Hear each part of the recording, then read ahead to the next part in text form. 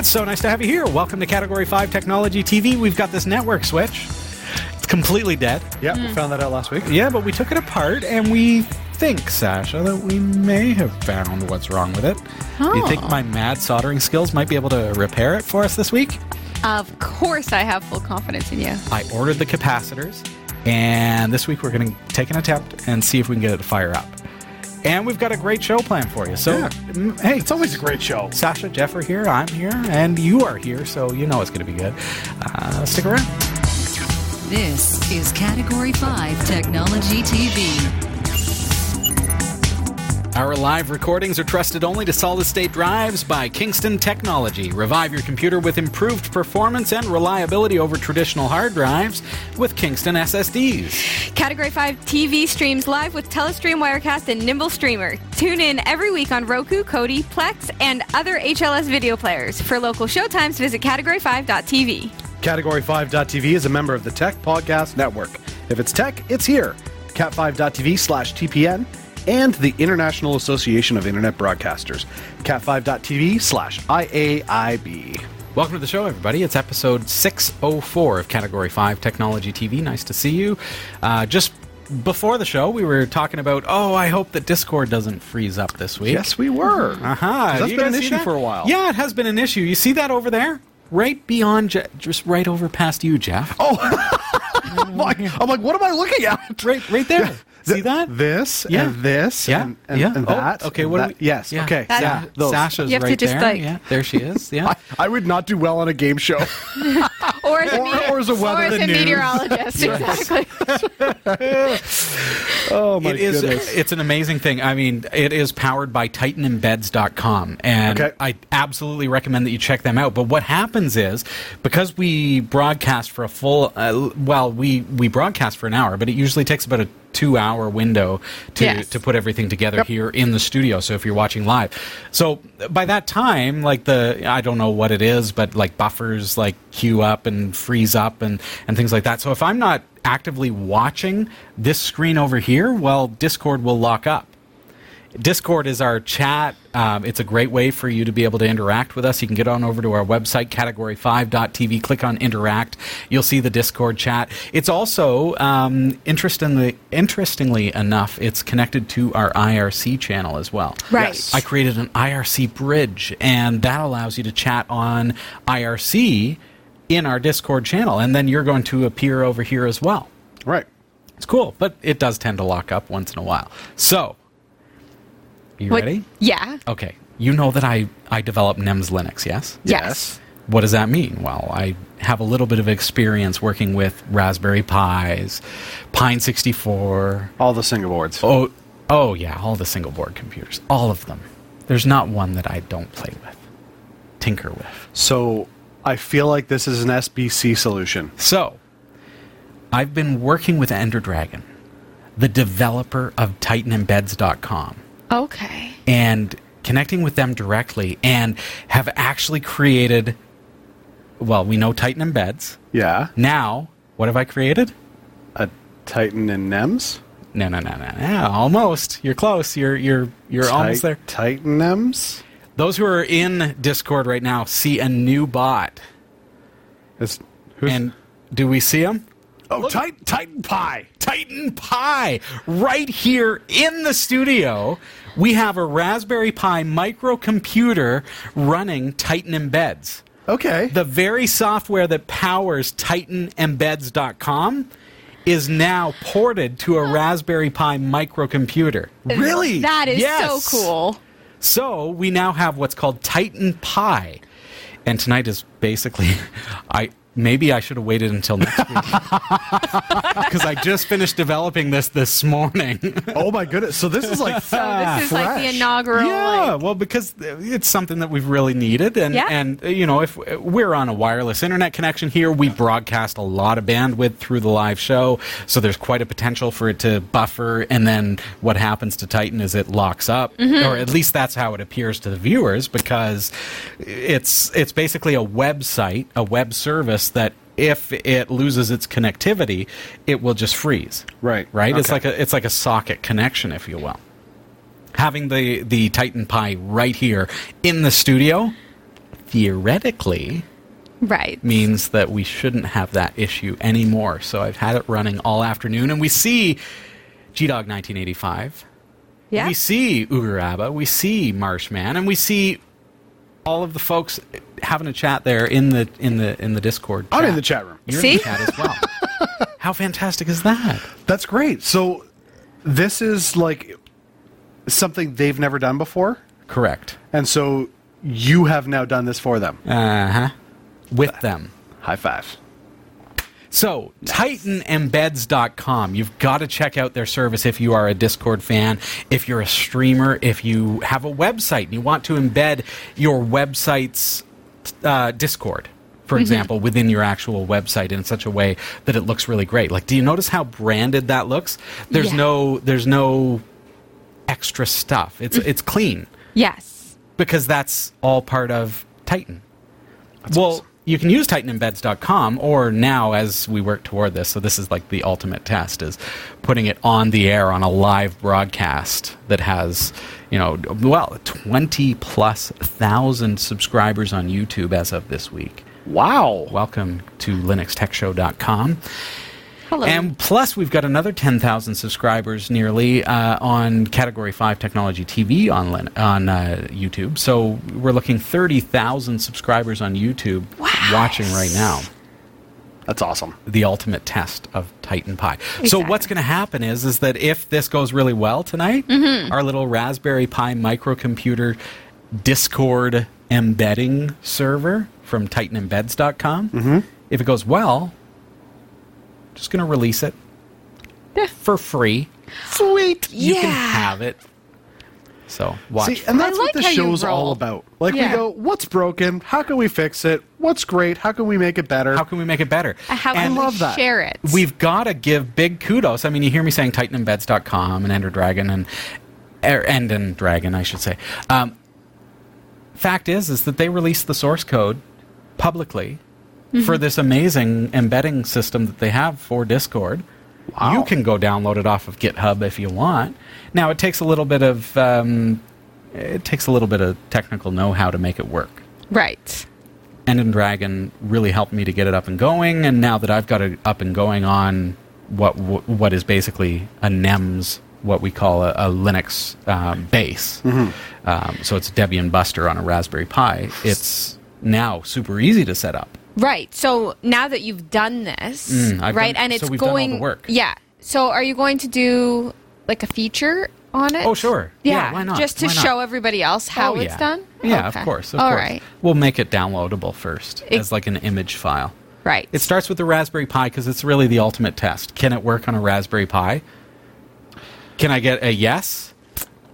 As you're talking about all these things that you're improving, I kind of look at you and I think, What a nerd. You're like the modern nerd. You're like the modern day Rick Moranis from Honey, I Shrunk the Kids. Oh. Like I love that movie because like he's got a tech solution for everything, and I feel like that's you. You're like, I don't like the way this works. I got to make this better, and you just do it. And it's like, I don't know how to make myself breakfast some days. And you're like, I solved the world's problems. Okay, so let's back up a little bit. NEMS Linux is a very successful distribution for Raspberry Pi, for Pine 64, for all the different Odroid, and all the different single board computers. And with that, I've released what's called the Linux Debian base. Okay. So the base is available for free on my blog. So now the base is now going to power Titan Pi. Excellent. So, yeah. And we'll see how it works. It may freeze up tonight. We may have to restart it a couple times. I don't know. Well, we'll see. Yeah. But fact is that it's going to be available anyways. Exactly. Yeah. I have full faith. It's not going to freeze. Mm-hmm. Oh, okay. Thank you, Sasha. No. I think it's frozen. Is it? Oh, it is frozen. Yeah. Jeff just posted something. It's all good. Well, that was anticlimactic. Well, we're going to take a commercial break in just a few moments, and we'll see what exactly is the cause of that. See, this is kind of the fun of open source, too, is that we're going to figure out maybe what was causing Titan embeds to freeze up, and we'll fix it, and then we'll do what's called a pull request. And the pull request will then be added to actual, like, TitanEmbeds.com. And it'll help other people as well. That's the whole, like, the glory of open source. It's wonderful. I like it. We've got a lot of fun for you tonight. Now, we're going to be looking at the soldering job that I started last week. You notice that I'm resting my hands on this switch. Just a quick mention, the company that I work for actually was just awarded ESET's MVP Partner of the Year. Nice. For the entire country of Canada. Well done. Check out endpointsecurity.ca. It's interesting because they've actually launched what's called the endpointsecurity.ca podcast. Oh. And it's a exceptional podcast. It's professionally written. It's professionally put together. And they decided to use the Bald Nerd as the host. So it's a lot of fun. But you get to learn about cybersecurity issues that are affecting businesses, and the focus is on Canadian business, but realistically it's Canada, US, wherever you are in the world. I mean, it's the same things that we're facing. We were talking about the GDPR just a couple of episodes ago. But it's a commercially produced show that is available on endpointsecurity.ca, and they just won the Partner of the Year for ESET. So I mean, ESET's a huge international company, so it's quite an honor. And those of you who follow it, you'll also see that we received a trophy. And I'm like all about trophies. It's pretty. Yeah, we're gonna need a trophy wall. We're gonna need a trophy wall here, absolutely. And then someone's got to start sending us trophies. Well, I'm sure we can. I have an Oscar at home. Do you? Yeah. Oh yes, right. Like that. Oscar, that was brilliant. We do have to take a really quick break. When we come back, I'm going to jump over to our soldering station, and we're going to see if we can actually make this thing go. Okay. Stick around.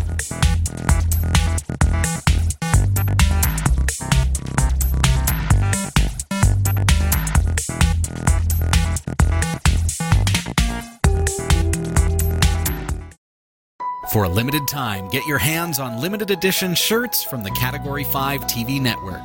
These high-quality shirts are manufactured by Teespring, a fundraising website, and your purchase will help support the shows we produce. Get yours today and send us your pictures to be featured on the corresponding show. Visit cat5.tv/shirts to support us and get your official network shirt today. cat5.tv/shirts.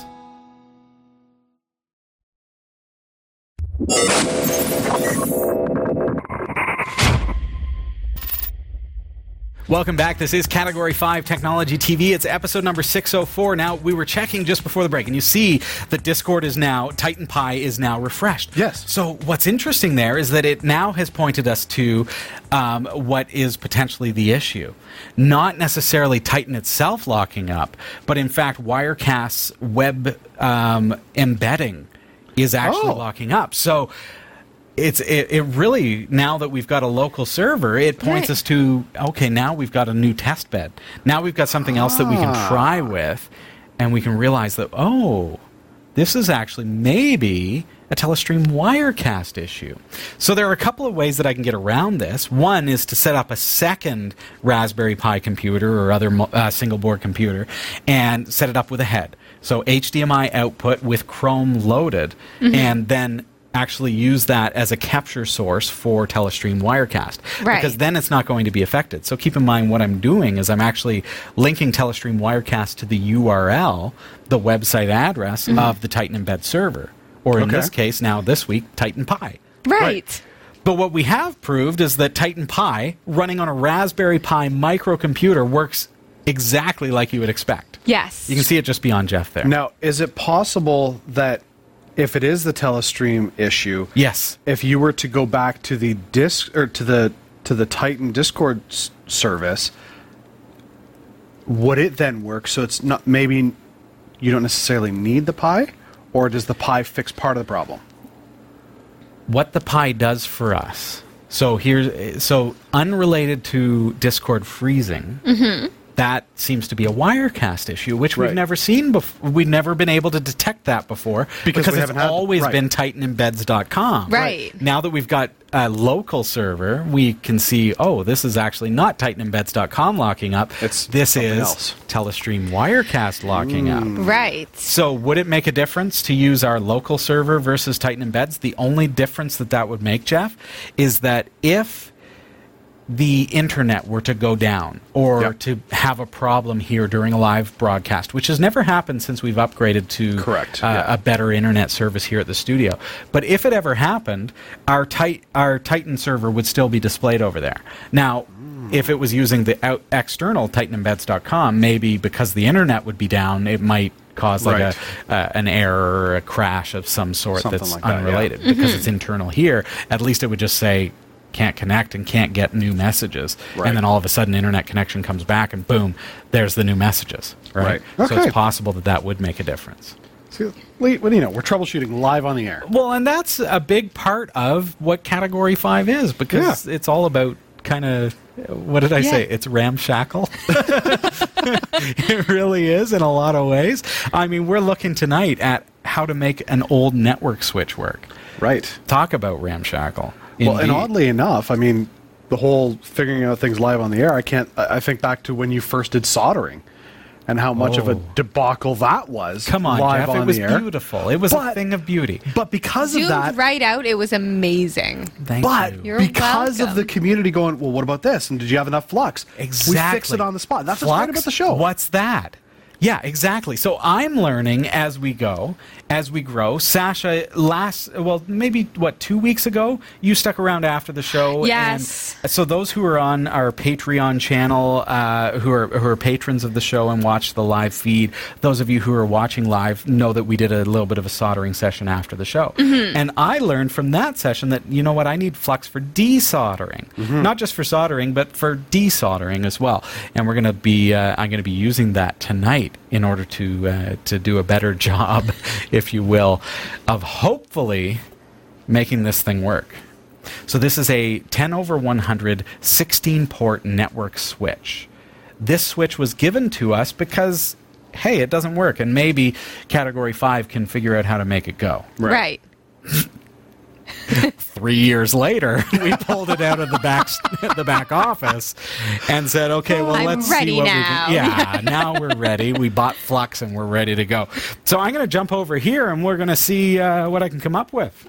So over here, we've got all the parts out just like we did last week, and you see I got the capacitors in from Amazon. These are $1.60 per capacitor. So we're going to find out if this is going to be worth our while. Here is the power supply. Jeff, you remember me taking this out? Yes, yeah. First thing I want to do is I want to check if there is a charge on these capacitors. So the old capacitors, I mean, they're only 10 volts, but so we're basically doing this for, you may be dealing with 300 volt capacitors. In our case, okay, they're registering DC volts of 0. There is a big capacitor on here. Let's check that one. And it registers 0.002 volts. I'm not going to get a shock from that. No, I don't think so. I mentioned that I might want to show you how to discharge a capacitor. At 10 volts, you're probably not going to get a shock from that anyways, and you could probably short circuit it and just and it will discharge safely, especially because of the fact that I'm not going to be reusing these capacitors. I'm actually going to be pulling them, so I'm not too concerned about them. But you may want to look on YouTube. There are better people than me to teach you that. I need to make sure, because I'm going to be doing desoldering, I need to make sure my soldering iron is reasonably hot. So a little bit hotter than when I'm soldering, especially because I'm going to be using a wicking, like a desoldering wick, in order to remove this solder. I've got my helping hands here, and I'm curious if this is going to help me or hinder me. It looks a little bit like I probably by name too well by right name now. alone, it should be helping. You would expect so. So, all right. So, do I desolder now? Do I start heating things up? No. What I need to do first, Jeff, you hit it. We need some rosin paste flux. So what this is going to do, this is like a little paste that I'm gonna put on the solder joints. I need to put this on before I desolder as well as soldering, because this is going to protect those solder joints from the heat in such a way that I'm still going to be able to use those solder joints. So, we're dumbing it down here today because I'm dumb when it comes to this kind of stuff. I'm learning. Are you using a stir stick? I am using a stir stick. And that leads me to my next point, Jeff. You can purchase some amazing tools for applying flux. Or you can run to your local coffee shop and grab a coffee. Yeah, you know what? You don't need anything fancy for this, folks. And in fact, I'm using my hands here. You might want to be careful here. I've got a 400-degree soldering iron. I'm going to be pretty quick with this, so I'm not afraid that I'm going to burn myself, but this is probably not the wisest way to do it. If you're from a health and safety company, stop watching. Stop watching now. Yeah. So what I need to do is, with the flux on there, I'm heating up those soldering joints to pull off that capacitor. So that's one of the dead capacitors. Okay. Easy peasy. That's what we looked at last week. And let's grab the other one on. And through the magic of television, I can actually speed this up a little bit for you. And there you go. Let's get a quick look at the capacitor itself. So that's blown. You can see how that's been burst. Yeah. And that is a 10-volt, 1,000 microfarad capacitor. So I ordered the replacements off of Amazon at $1.60 each. They were $8 for 5 of them, and I'm gonna actually put those on there. So let's get some more flux paste on there. Coffee flux. Now, Jeff, because we're working with flux and capacitors, does that make this a flux capacitor? You know what? I think it does. So. Excellent. I really think it does. This is a desoldering wick. Oh. And what this is why I need my soldering iron about 50 degrees hotter than if I was soldering, because I'm actually going to remove the solder from those joints. So just by applying the heat to the wick, now it's actually pulling the solder out of that. And wick is what it's... so cool. Yeah. It just kind of sucks it right out of there. So just give it a quick second. You can actually feel the solder turn to liquid underneath the wick, and that's when you can pull it away. That's awesome. There you go. So see, those holes are wide open now. Get the second set there from the other capacitor. There's 2 identical 10-volt capacitors that I need to redo. You know, as you're just pulling that solder off, Marshman doesn't like our Back to the Future joke. Oh, come on now. It was good. I thought it was good. You know it was good. This is some good TV right here. We're hilarious. So have you removed all the solder now? Yes, the solder's gone. Here, let me show you, Jeff. Okay. So I'm just cleaning up the flux paste there, and you see those holes there? Yeah.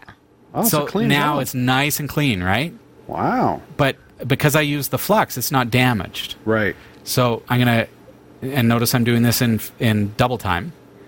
I've got 2 replacement capacitors here. Same thing, 10-volt, 1,000 microfarads, or as I said last week, UF, which I said just to be safe, and because that's what I ordered off of Amazon. You'll notice that it has a negative side, and it's important to make sure that you get the polarity correct. And I'll show you a little bit. I'll show you how. Obviously, I double-checked that when I took off the other one. But notice the minus sign on the one side, and also the leg, the shorter one is negative, and the longer one is positive. Okay. Is that just always? Well, not always. Sometimes they come, and they're not. It's not quite as obvious what the polarity is, but you should have... I think I've always seen them with the negative side. See how it's painted on there? But the legs should be... positive is longer. And I've just bent the legs a little bit to hold them in place for soldering. Oh, that makes sense. Smart. Yeah, it works. Tighten those up, make sure that they're in there good. And more flux. Nice. Flux capacitors. Looks so much like hair wax. It doesn't, and it doesn't apply like paint. So just heat up that flux a little bit. That's going to just turn it into a liquid. There you go. And again, that just protects the joints and makes sure that you're not overheating the joints. And I don't know, it's some kind of magic. It really helps to make sure the solder works really, really well. Mm-hmm. Though here, I'm not having quite as much success. Looking at the tip of my soldering iron, it's kind of wound up on the end of the tip, which I want to avoid. So I'll just grab just like a dollar store wire cleaner there and clean off the tip.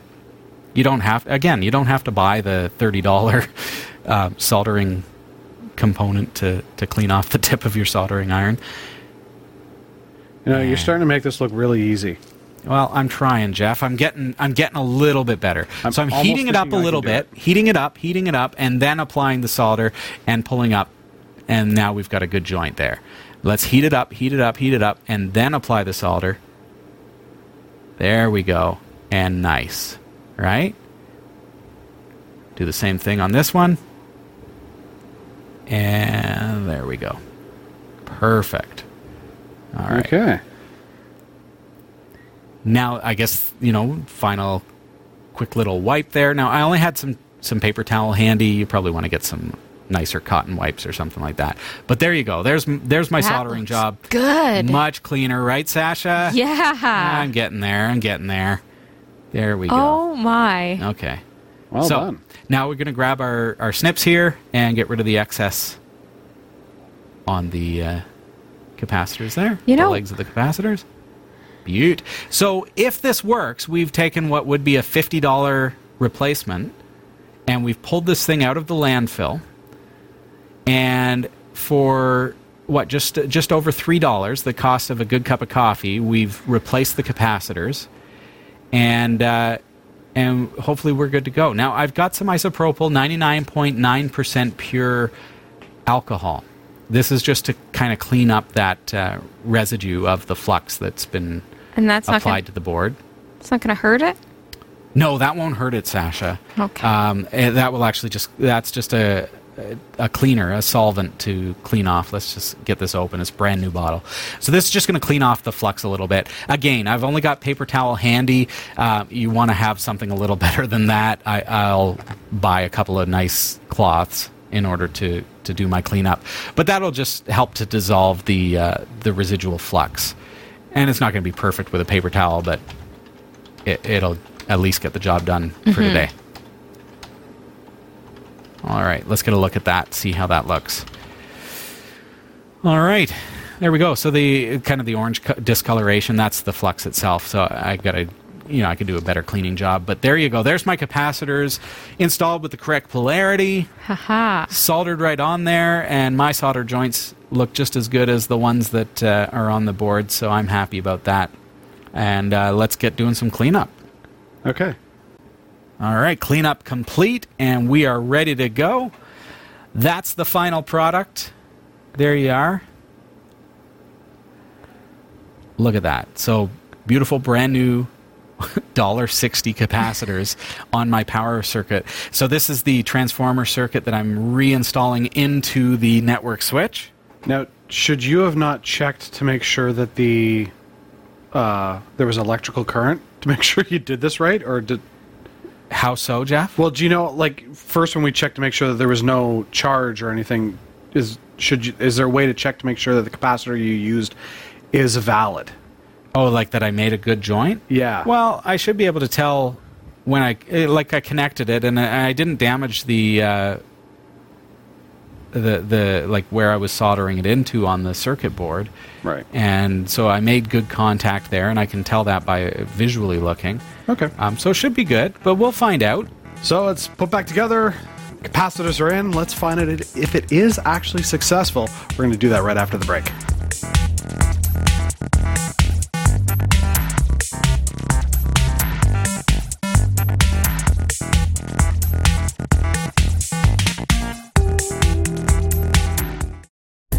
Whether you shop on ThinkGeek, GearBest, B&H Photo Video, eBay, or Amazon, or even if you want a free trial of Audible, you'll find the best deals and support the shows we produce by simply visiting the shopping sites you already frequent by using the links on our website.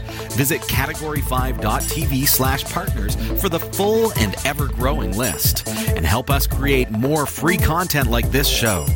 Thank you for shopping with our partners, and thank you for watching.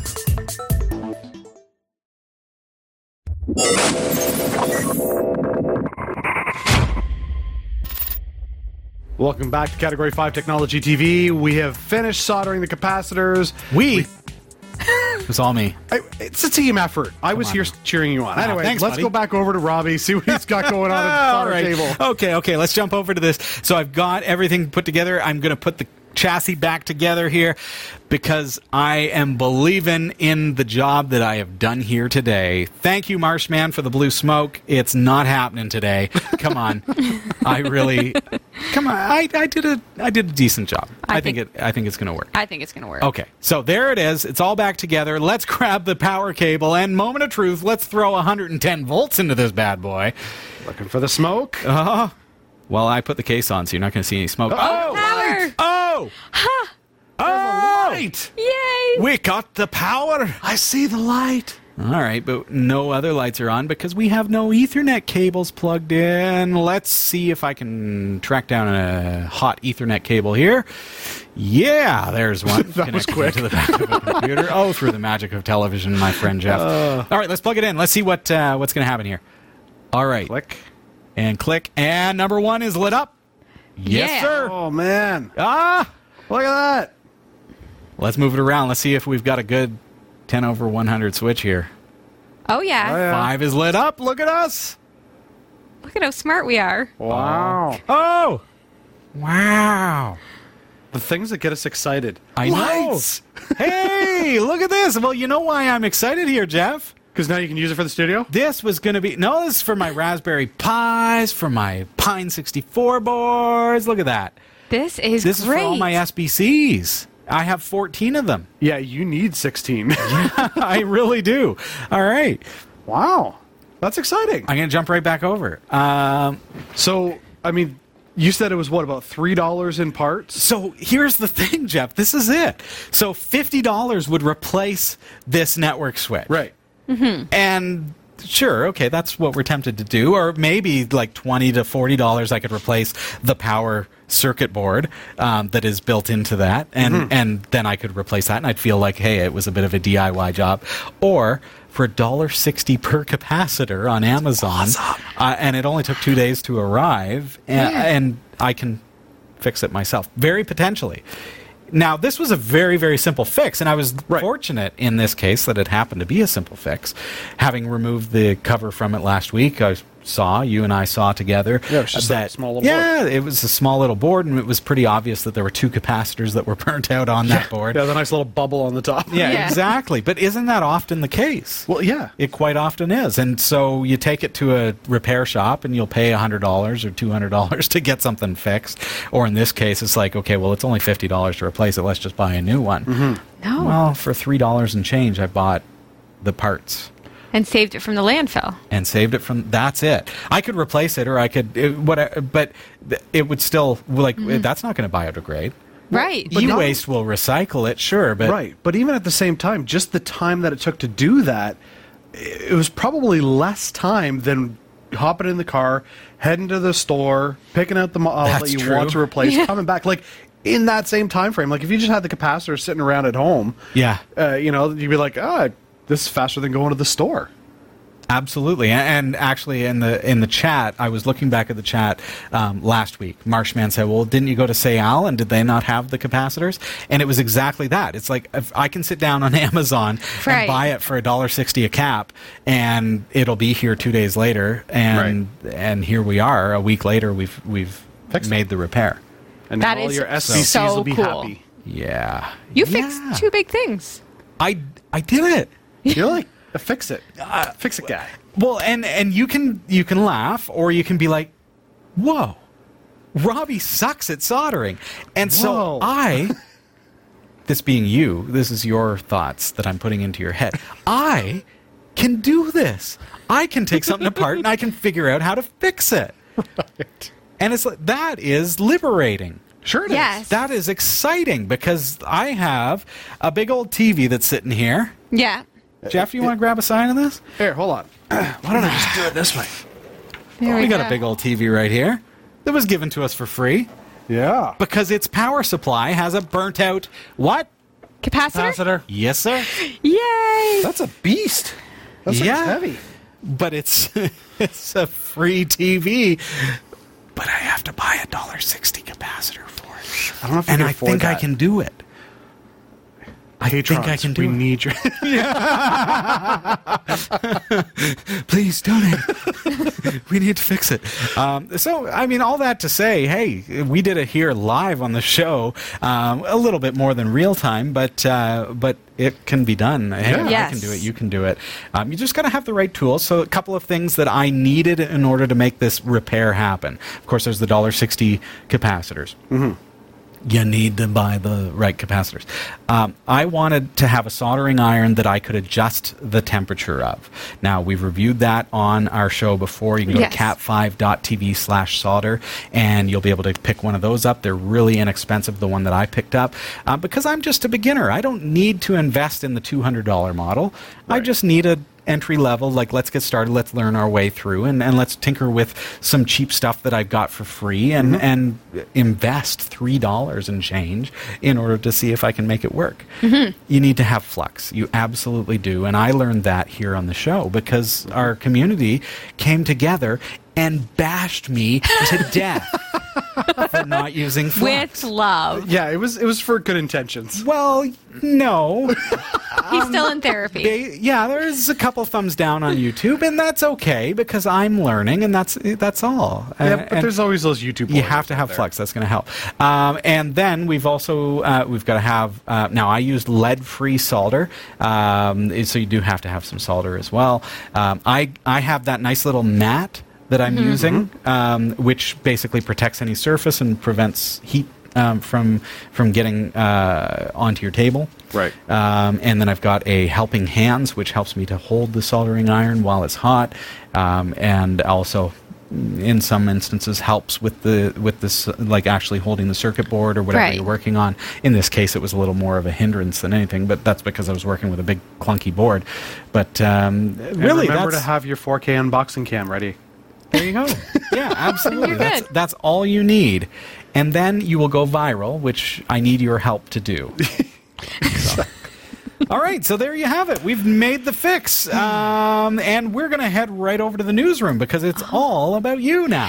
I am ready. All right. Here are the stories we're covering this week in the Category5.tv newsroom. Facebook, Instagram, and WhatsApp experienced outages on Sunday, which brought down their systems worldwide for over 2 hours. Now, single point of failure is being blamed, and we're looking at decentralized solutions like Bitcoin for an answer. Microsoft has admitted that its Outlook.com security breach was worse than the company initially revealed. Sony has finally released the details about its upcoming PlayStation 5 console. And we've got a sneak peek of the Nintendo theme park opening next year. And yes, it has real-life Mario Kart. These stories are coming right up. Don't go anywhere. This is the Category5.tv newsroom, covering the week's top tech stories with a slight Linux bias. Jeff Weston. Yeah, man. You're building a brand new, beautiful website. What? Aren't you? No. Am I? Oh, you're a terrible actor. What? This is where acting comes into play. Oh, I didn't know we were acting. You're supposed to act. Okay, fair enough. All right. I'm building a really cool website. Are you building a really cool website?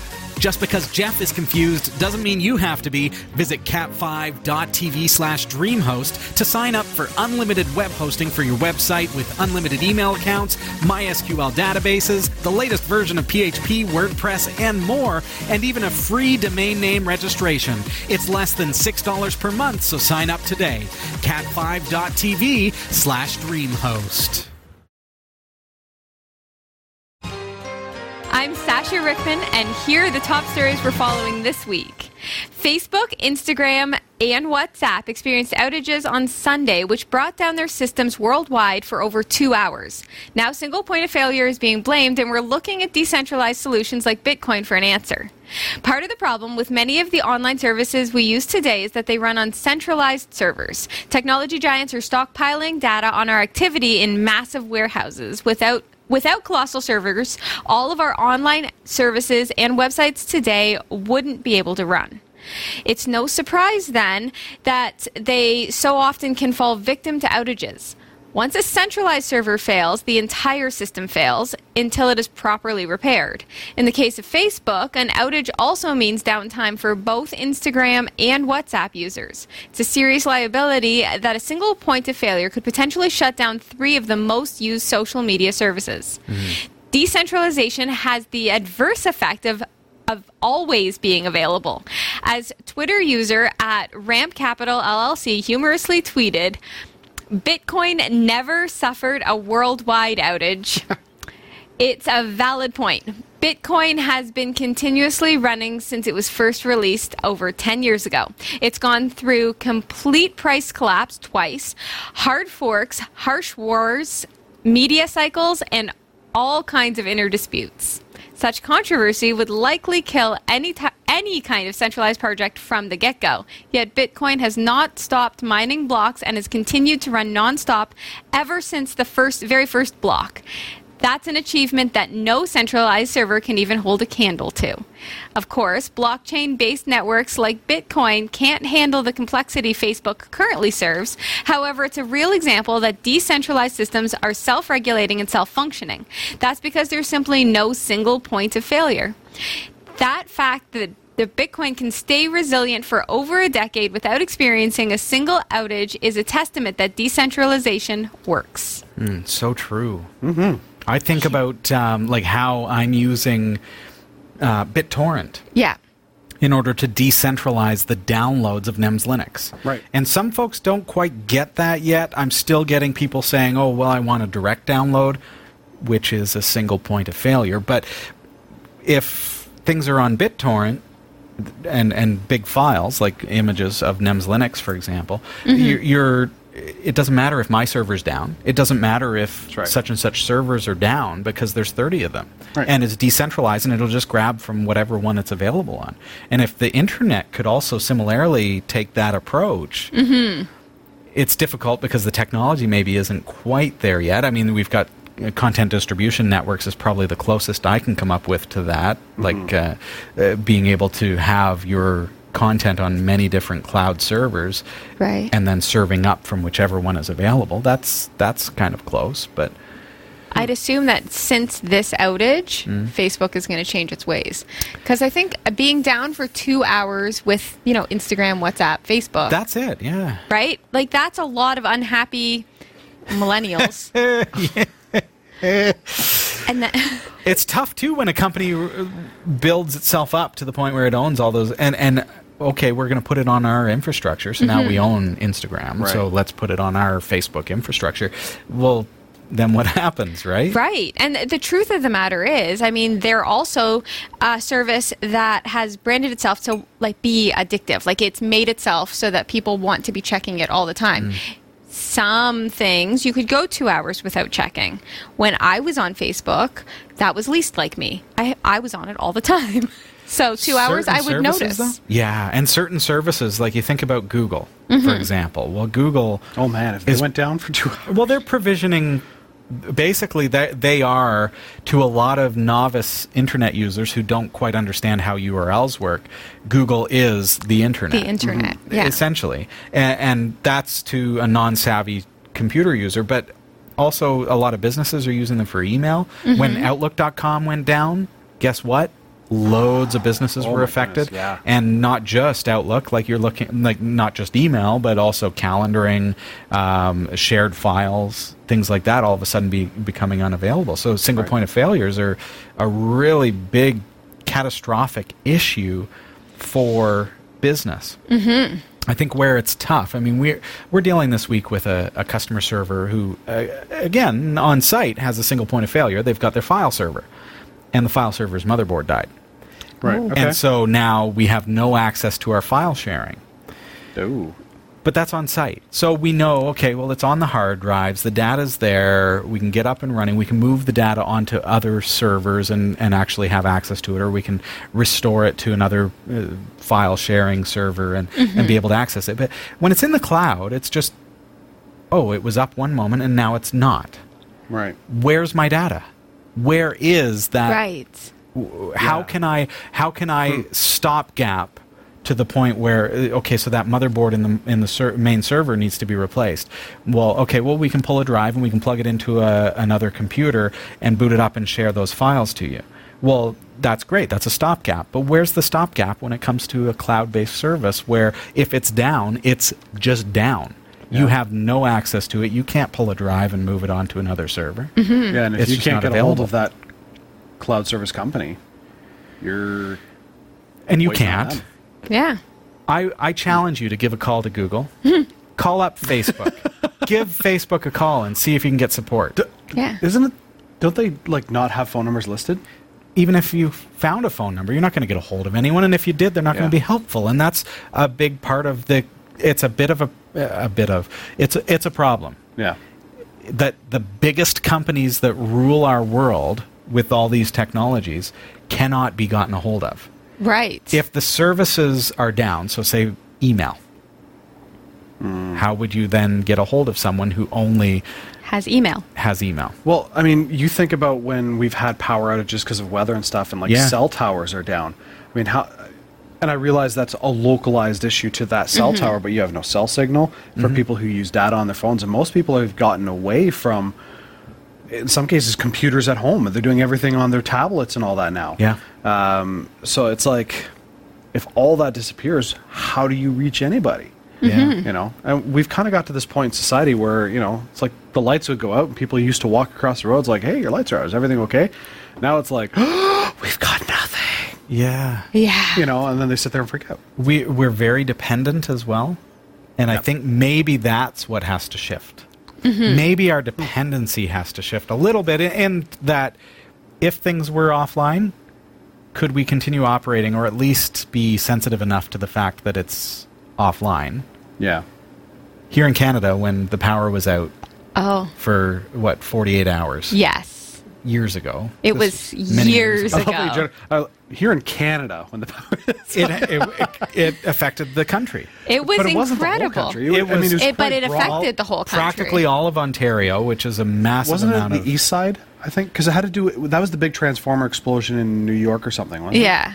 And the whole the domino eastern effect. seaboard just kind of gone. All I know is I couldn't shop at Walmart. Yeah. It was because of a squirrel, I think. Yes. I think it was a squirrel. But when that kind of stuff happens, it's like, okay, we can either choose to come together and work together and come up with solutions, or we can freak out. Oh, exactly. Really, and let's not freak out. Let's work together, and I think I see that when servers go down and stuff, and customers are patient and okay, we understand that this is something that needs to be worked through. So let's be those people that okay, well, I understand this is going to take time. And let's let people do their jobs, and I think that's going to maybe make things a little easier to cope with. Probably most of the people needed a 2-hour break from Facebook anyway. But where are they going to post their food pics? Yeah. Twitter. That's true. Okay. Twitter's not owned by Facebook yet. See how I did that? Microsoft has admitted that its Outlook.com security breach was worse than the company initially revealed. The software maker started notifying some Outlook.com users late on Friday night that a hacker was able to access accounts for months earlier this year. Microsoft's notification revealed that the hacker could have viewed accounts, email addresses, folder names, and subject lines of emails. But in a separate notification to other affected users, the company also admitted email contents could have been viewed. Microsoft discovered that a support agent's credentials were compromised for its webmail service, allowing unauthorized access to some accounts between January 1st and March 28th, 2019. Motherboard claims the accounts could have been used by the hackers to reset iCloud accounts linked to stolen iPhones. So far, Microsoft is refusing to reveal how many accounts were affected. Another hack attack. It's like, I feel like this is every week. It's like, okay, what do we say? It's like, oh, that's shocking, unbelievable. No, it's believable. It happens all the time. Here's the thing now. Yeah. So it's saying that people are being notified if they've been affected. Just assume, if you have Outlook.com, that you've probably been affected. And then just make that assumption. Also make the assumption, if you have any email anywhere, that probably at some point you too will be affected. So make sure that you remember that sensitive information shouldn't go in emails. But yet it does. And your contacts, right? Yeah. We just had a conversation about how the world seems to revolve around social media and all these services that, big business owns. And then it's like, oh, so don't put sensitive where do you put it? Carrier pigeons?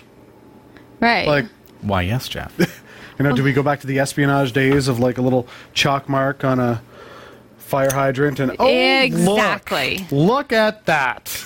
Don't, How do you The send only that? safe place. That's right. don't Data be... Traveler 2000 Yeah. from Kingston Technology. It's, the sad thing about this story is from a company the size of Microsoft, you would think That's it. that they would, A, have noticed this earlier, and B, Fessed up?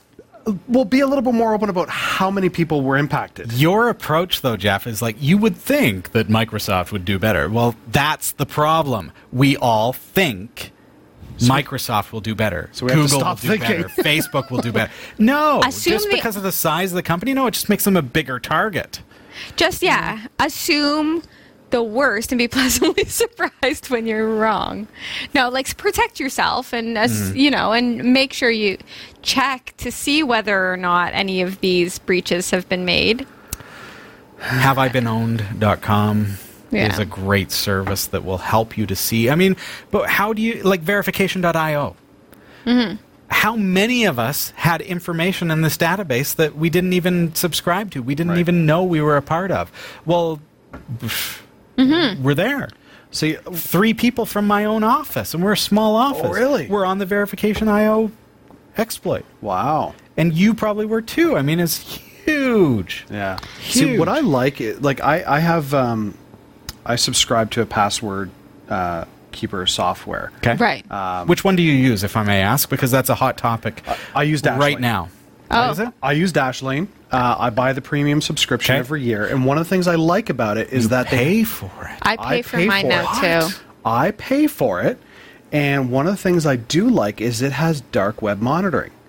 And so I regularly can go in and see if any of my information has been found on the dark web from Okay. any breach, and Interesting. it can tell me what's been stolen. Nice. Where That's it's all been part of your password manager. all part of my password manager. Nice. It tells me where it Okay. was stolen from and when it was stolen.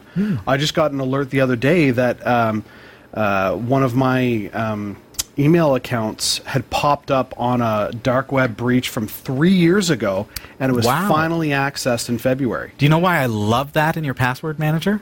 Is it immediately prompts you to change your password. Oh, Yes. Look at that. Dropbox was exploited, and my password from 10 years ago when I used to use Perfect. Dropbox was exploited. Go and change it. Yep. Yes. That's great. And I like that. And it also interacts to go, okay, you have this service that was hacked at this point, and that email address is used for this other one that's been hacked. You want to make sure, we've checked and your passwords are similar. They're not the same, but they're similar. Maybe they have the hashes of the password. You How want would to- they do that? Well, because it's the password keeper, so it stores it within there. So, I mean, if I use 1, 2, 3, 4, 5, 6... Does it actually do that, though? Does it tell you if your password is similar on other sites? It has told me this is a similar password. You want to change it so that they're not close. I don't know if I like Do you that. just use the password generator then?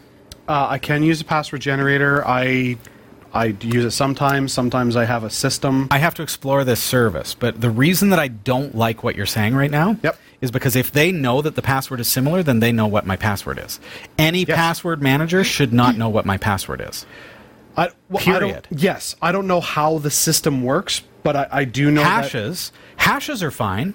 Sure, take a hashed encrypted password and compare it to another one and be able to tell if it's identical. Right. But if it's similar, if I say maybe password one, maybe it is that it's the same. I thought it was that it was similar. Maybe it is that it's the same. let me give you the what I mean. Okay. So that just so it's clear. So password 123 versus password 1234. If I know what those passwords are, I can compare them and say, oh, those are really close. Right. Now, if I instead have the hashes, the encrypted versions of those, they're going to be completely different. Right. Because they're 256-bit AES encrypted. They are not at all similar because their binary data is completely different. Right. There is no connection between them, and it will never be able to tell that. If it could tell if the two passwords are exact because the hashes, the maybe that is what it was. checksums will be the same. Maybe that's what it was then. Okay. That they were the same. That I would appreciate. Yeah, I do get that alert. If I was to find out that Dropbox was exploited, and I use that example because it was, and then it said, by the way, you are also using that password on this, and this site. Right. That's scary because I know that now someone else has my password, but immediately from my password manager's perspective, it shows me I need to change the passwords on those sites as well. Right. If I've used the same password on multiple sites. Yeah. So I want to be clear about that. Yeah, I will go home and take a look and confirm. Okay. But you could be right on that one, because I know every once in a while I get an alert that's like, oh, you're not 100% secure anymore. You're like 99% secure because you've used the same password. Right. So... Yeah. And when I create my master password for a password keeper. You remember it?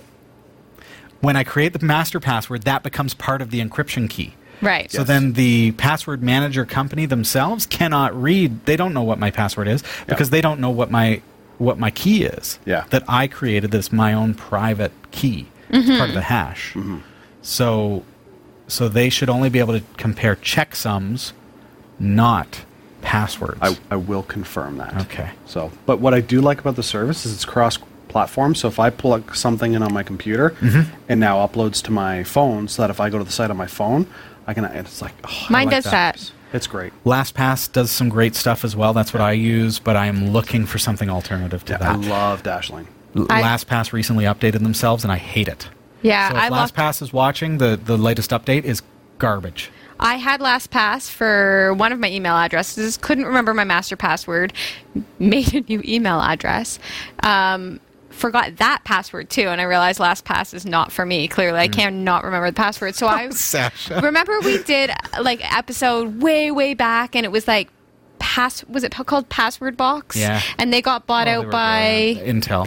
That's who I'm with. Intel Security. Yeah. So you're with Intel Security's. Yeah. What's it called? It's like a blue True Key, I think. True Key. True Yeah, Key. that's right. That's who I'm with because Turkey. I remember that password and they let me in, so I'm with them. That's one of the cool things about Dashlane is I can set up a somebody to take over my account. Like, say I end up passing away. My wife is on the account as somebody who she can contact Dashlane to say, yes, he's no longer able to access this. I don't have his master password. And she's already authorized on the account so that then after a 48-hour check, they can transition the account to her and give her access. Must have dual hashing. I don't know how it works, but I do like that service because, I mean, with all this like web-based services we use nowadays, it's like, my wife's like, I don't know the passwords. I'm like, I have over 150. I don't know the passwords either. But I've got the master password. And remember that, though. Oh, I remember it. Definitely remember your master password, folks. Yeah. Sony has finally released the first details about its upcoming PlayStation 5 console. Gamers have been waiting patiently to find out any information about PS4's replacement, but until now, details have been kept firmly under wraps. Now, Sony's system architect Mark Cerny has released information about the next-gen console, revealing it will be much faster, more powerful, and include improved audio. Good news for avid PlayStation users, the new console will include a high-speed solid-state hard drive.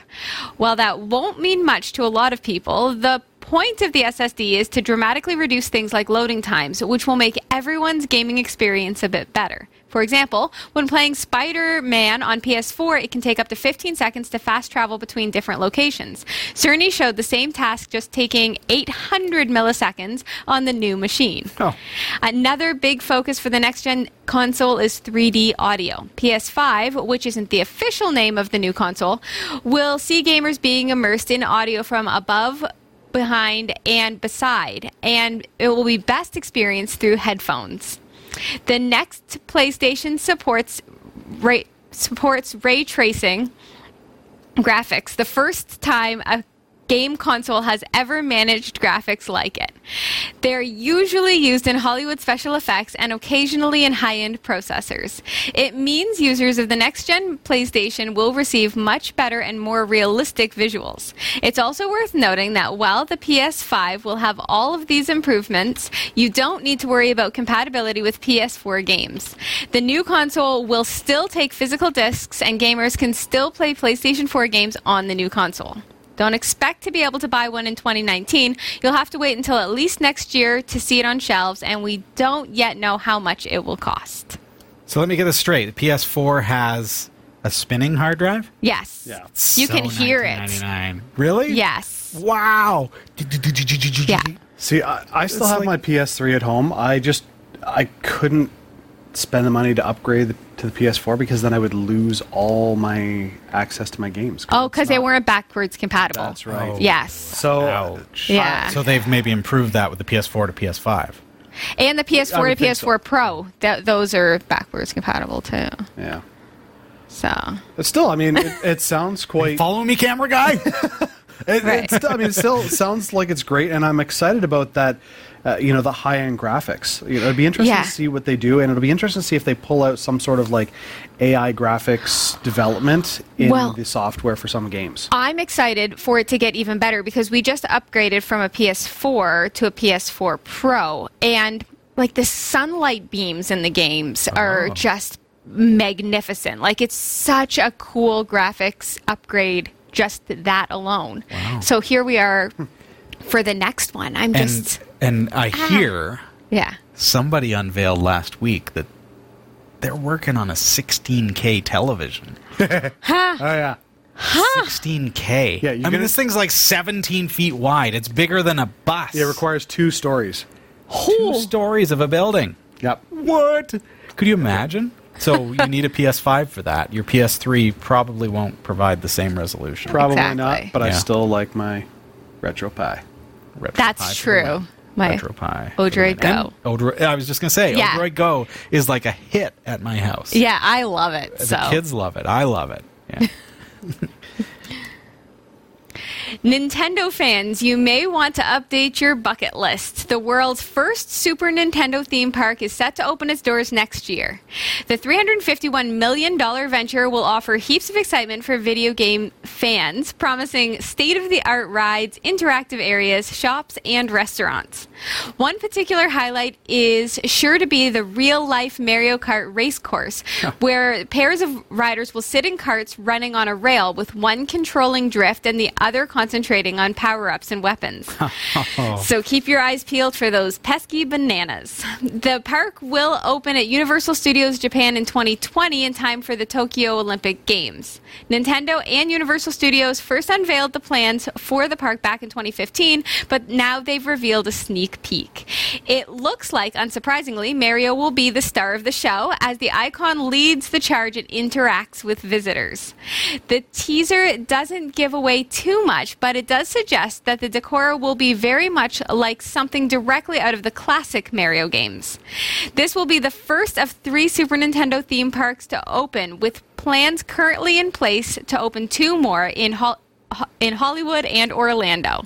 Of course, a trip to Japan won't come cheap, but if you've already started planning for the visit to the Olympics, then you may want to leave space on the itinerary for this quirky day out. Speaking of retro gaming. Wow. Nice. I think this is totally awesome. Why did it take them so long? I know. I'm really excited for the Orlando and Hollywood openings because that's a little bit closer to more home. accessible for me, but this is going to be great. Watching the videos of people there is going to be amazing. Yeah, it's going to be fun. I can't help but wonder, though, if it may, over time, lose its novelty appeal. Jeff, no.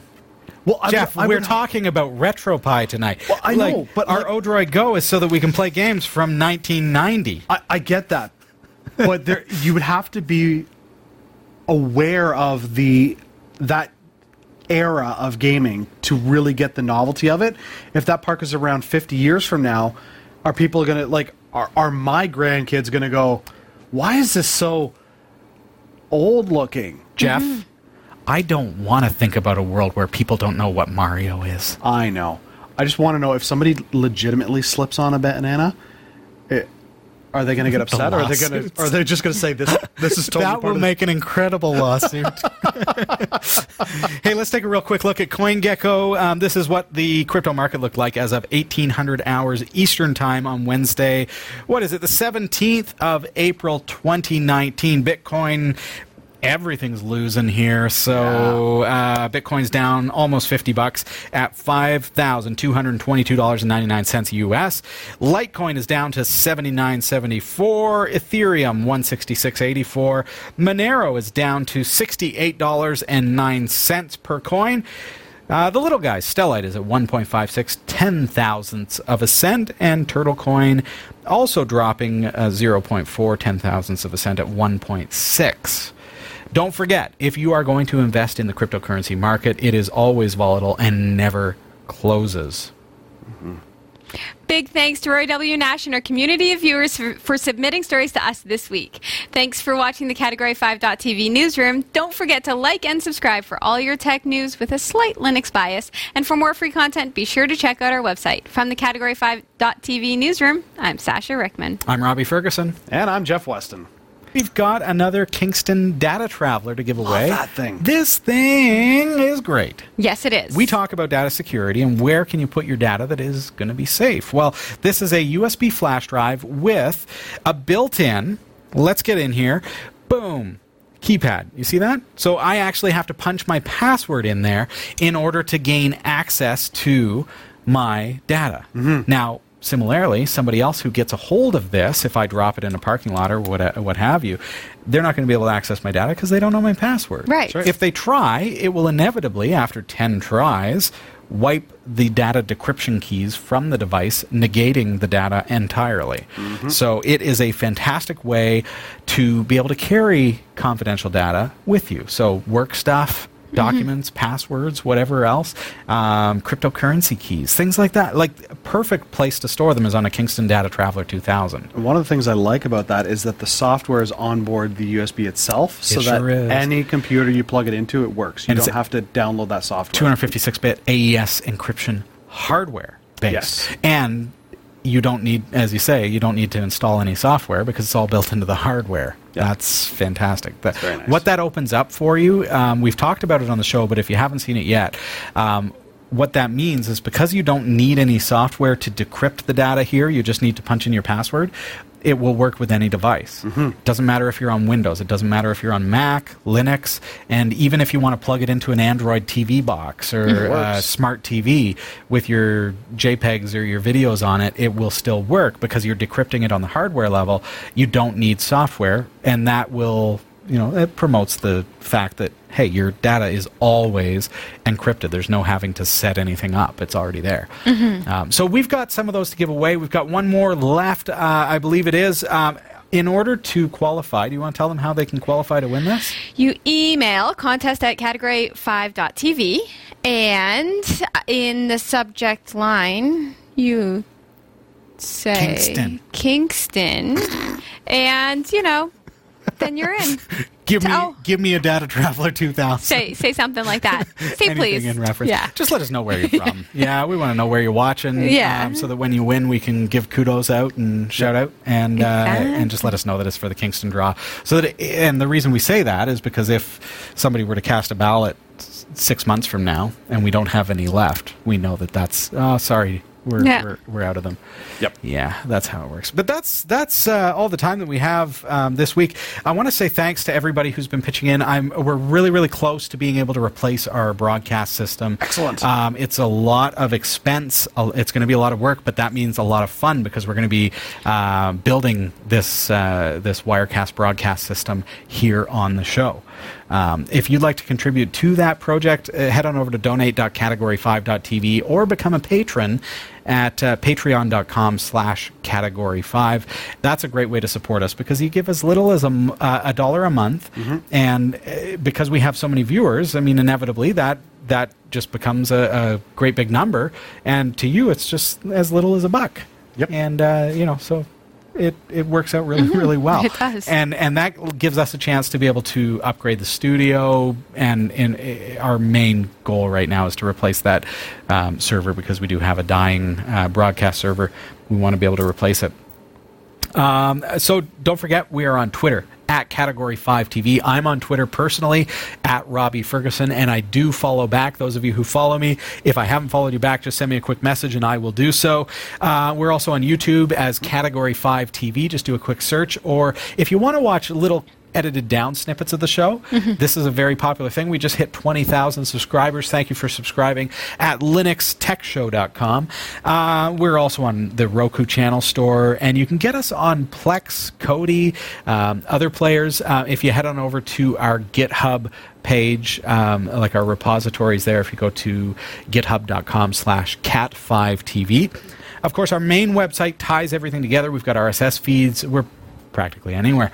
So hey, if you want to watch, if you want to listen, we're podcasting, we're vodcasting, whatever you want. It's all at category5.tv, culminated together there for you. So that's all the time that we have for this week. Next week, we are going to be unboxing the world's biggest Raspberry Pi screen case.